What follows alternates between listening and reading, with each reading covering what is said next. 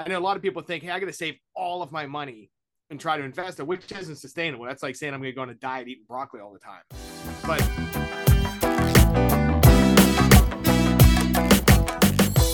welcome back to another fun, exciting episode. And Brian Driscoll is with us today.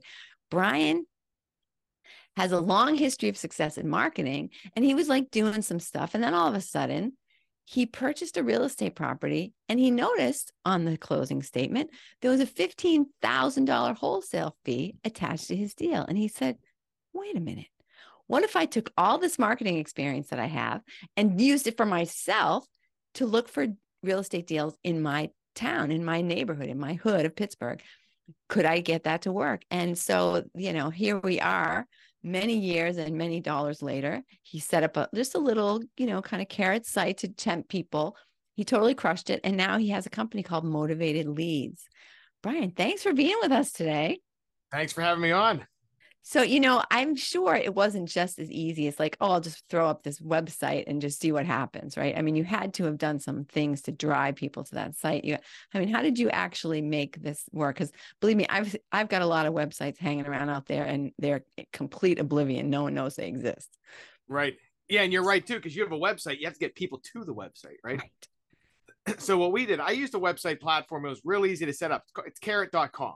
So they specialize in making web. It's basically you sign up for a site. You might pay them $99 a month or something. You put in your name, you put in your city, you press a button, and then the website appears and it's full of content and everything like that. So what?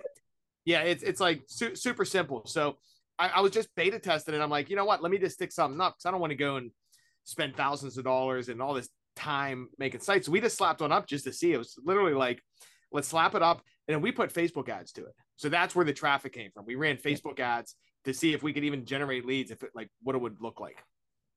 So and you're looking, we're specifically looking for properties that you could potentially wholesale or investors. Who were you looking for at that point? So what I was looking for is I was looking to buy properties. So just because I bought a property, I saw this wholesale fee. I'm like, geez, $15,000, which is cool. I respect wholesalers and I buy from wholesalers. Yeah. But it's like, I wonder if I could find the deals myself and just cut the middleman out. So I was looking to buy properties. Like I buy properties, I fix them, and I just keep them as rentals. So we started marketing like this. And the thing with Facebook is you can't market the one zip code in the real estate space just because the discrimination, things like that. They make you do the whole city or a 15-mile radius. So we started getting a ton of leads, but I didn't want most of them. It's like I only invested in one zip code where I live,